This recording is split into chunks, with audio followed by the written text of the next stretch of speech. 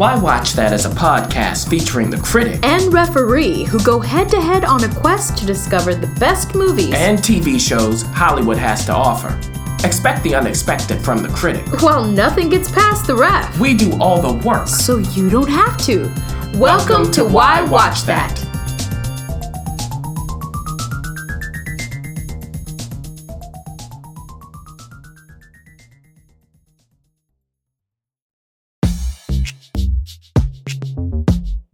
The Why Watch That movie talk.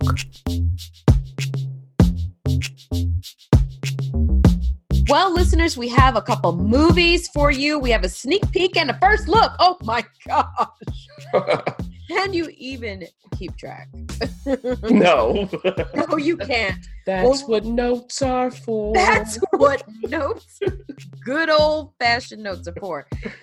Now, we couldn't get to, these are the most opposite movies. Yeah. Opposite on the planet, opposite in every respect. They both start with the. That's as close as we're going to get. Okay, so let's start with The Kid. Mm-hmm. The Kid, which is coming out this Friday as of taping, and I don't know how wide this release is. Hopefully you'll be able to find it in a theater near you. If not, maybe like a side theater or so. But by looking at this cast... A side theater. Not a sketchy one. I don't mean those theaters. I mean more of an indie art house. Maybe not art house, but just the theater that's you just kind of go.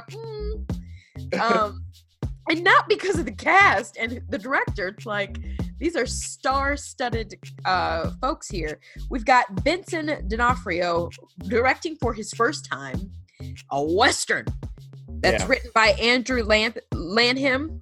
And it stars, of course, Vincent, and Ethan Hawke. He belongs in a Western, certainly. We've got Chris Pratt showing up. Adam Baldwin's showing up. We've got Dane DeHaan is showing up. We've got all kinds of people in this cast that are popping in and through. The word on the street is that the idea came to Vincent to cast this particular cast while they were filming Magnificent Seven.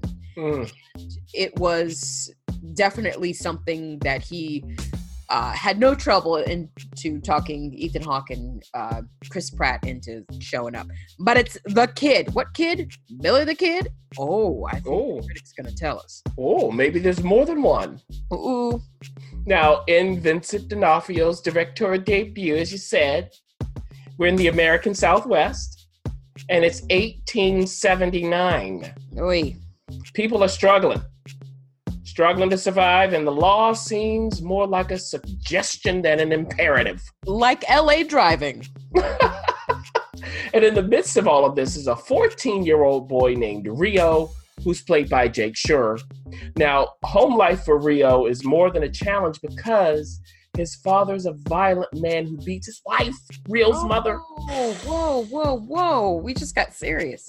Yeah, now, while Rio and his older teenage sister, Sarah, who's played by Leela George, have seen this happen so many times, this time it's different. Mom's life is on the line. Aye.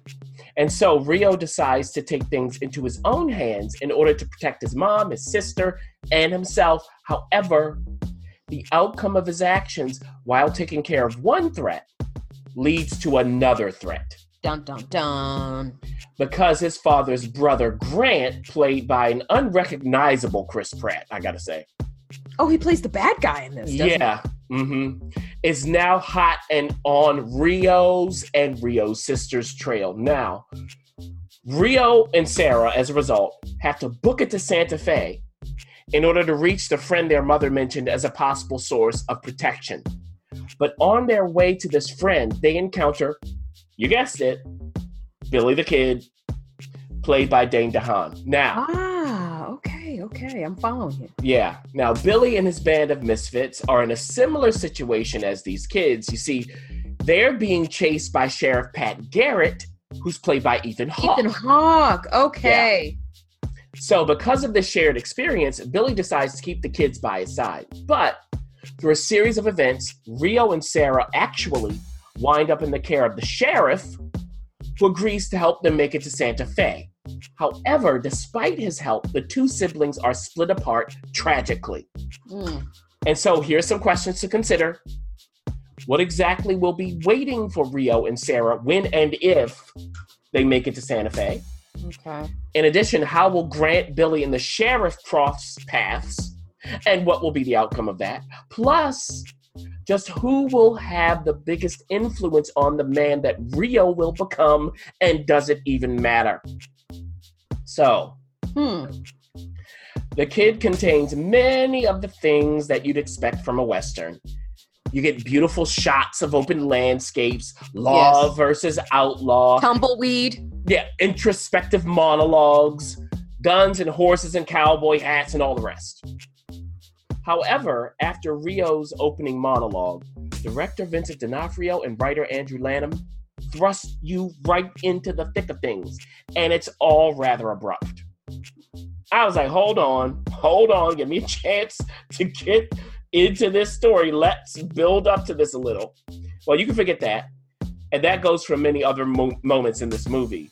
Even still, there are other moments when things slow down and the characters provide insight into who they are and why they are who they are. However, by the time that happens, you might not be interested in what they have to say. I know I didn't care. And so by the end, when some serious stuff goes down, I found it difficult to be invested. Since they didn't strike an effective balance between the abrupt and the slow, I just couldn't find my way into the story, which is a shame. In fact, I would have preferred much more of the abrupt, fully committed moments to the more intimate ones, because that would have kept things moving along much more, especially from the halfway mark on. Now, in regard to Vincent, his first directorial effort, here's what I hope is the result. I hope that when he decides to direct a second film, he finds a way to inject more of who he is as an actor into the proceedings.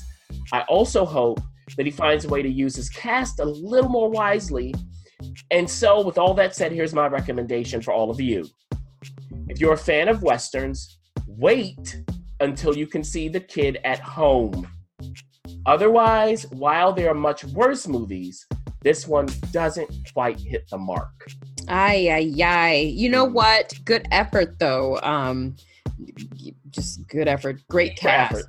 Yeah. Now let's move on to a first look, which is currently on Netflix. You can catch it there.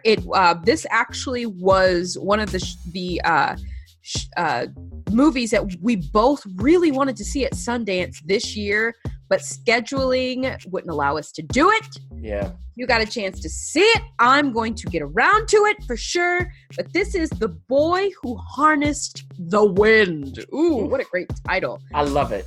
It's a great title. It's based on the book by Willem Kawamba. I'm so sorry, William. And also Brian Miller. It's adapted by Chiwetel Ejiofor. Wait, what? The actor? Yes, the great actor. Absolutely. He also directed it and stars in it. Yes. Along with a, for some of you, you may or may not know this cast, depending on if you're into Nigerian films or not. So I'm not going to disrespect them by not saying their names correctly. But this is based on a true, in fact, it's inspired by a true story. And since that is the case, I'm absolutely just blown away by, and no pun intended, I'm absolutely blown away by the subject of this. This is amazing. It is. And like you were saying, it's based on a very true story. It's set in the kind of true. It's set in the early 2000s and focuses on William, played by Maxwell Simba. William's 13 years old and lives in Malawi on a farm with his family. His father, Triwell, played by, writer-director Chiwetel Ejiofor, oh my, is a man who believes in the power of education, so much so that he's willing and has been willing to pay for William's and William's older sister Annie's education. Schools? And their mom, Agnes, definitely agrees. Gotcha. And so, when the time comes for William to start taking classes that will hopefully lead to university, Trywell scrounges up the money for a down payment. Plus, Annie is about to start university herself. However, with the threat of floods on the horizon, the already cash-strapped family is bracing for the worst. But what will that mean when it comes to the kids' education? Plus, to make matters worse, the trees in their area that protect the land from flooding are being sold to outside entities for less than they're worth. Now, the reason why this is happening is because people need the money. Right. Okay, of course. Now, this distresses Trywell, especially since his nephew is one of the people who's decided to sell his trees. But when Trywell confronts his nephew about this, he's forced to come to terms with some of the decisions, well-intentioned or not, that he made in the past. And he has to face his recently deceased brother's decision to leave his land to his son instead of to Trywell. So as a result, Trywell decides to be more cautious about spending money for education, as the entire family, except for William's baby sister, of course, focuses on ensuring that they can survive the coming floods and subsequent dry season. Also, Trywell hopes to get political support for his people who may not last long under the threat of famine. And while the chief of their village, played by the way by the Fresh Prince of Bel-Air's Joseph Marcel. Get out of here! Yeah, so the chief is one option, but the chief may not have enough power to stop the forces at work, which makes Trywell look for help in less secure places and which puts his family in danger. But what he doesn't consider is his own son. What he couldn't possibly expect is that William could have the answer, which isn't to say that he doesn't know how smart his son is. After all, William is an inventor, an engineer at heart. He even has a side hustle involving fixing radios throughout the village, despite his bouts with procrastination. In addition, his teacher at school takes an interest in him because he has promise, and because this teacher has his eyes on Annie, which puts the teacher and Annie in a precarious position. And so, my goodness, what in the world? With the help of this teacher, William gains secret access to the school library, whose librarian also decides to help him out. And while there, he finds a book on energy, which gives him the idea to build a windmill to power a water pump and save his family and his people.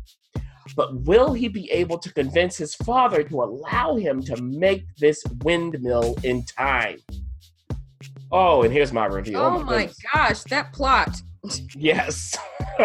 Now, in The Boy Who Harnessed the Wind, Chiwetel Ejiofor brings much of what makes him such an effective actor to his role as director. He's crafted an honest film with a caring touch. The performances are clear and true, and nothing's overdone, even when things get heated. I mean, look, people's lives are on the line, remember? Yeah, however, in the future, I hope that as a director and writer, Chiwetel finds a way to punch up the pivotal moments in his script a little more, especially early on.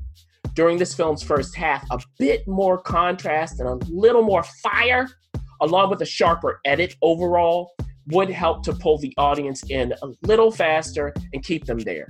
Even still, it's so nice to see a film that's affecting without being ham-fisted, and it's nice to see a film about real Africans in a real African country that gives them agency. It's also nice that The Boy Who Harnessed the Wind is a film that families can watch together despite the need to read subtitles for much of it, as long as the kiddos aren't too young. Gotcha. Plus, here it comes, it would pair rather well with Disney's Queen of Katwe, though Katwe is probably a little stronger overall. Thank you so much, Critic. Listen, these two movies you can catch at the end of the week. You can catch them both. One will be in the theater, The Kid, And the other you can catch on Netflix right now, The Boy Who Harnessed the Wind.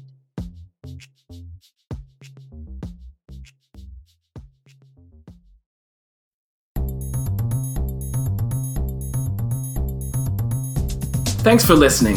For additional resources, visit whywatchthat.com. Good idea, and we'd love to hear from you. So go ahead and leave comments, feedback, and you can rate us on iTunes. We'll see you next week. See you.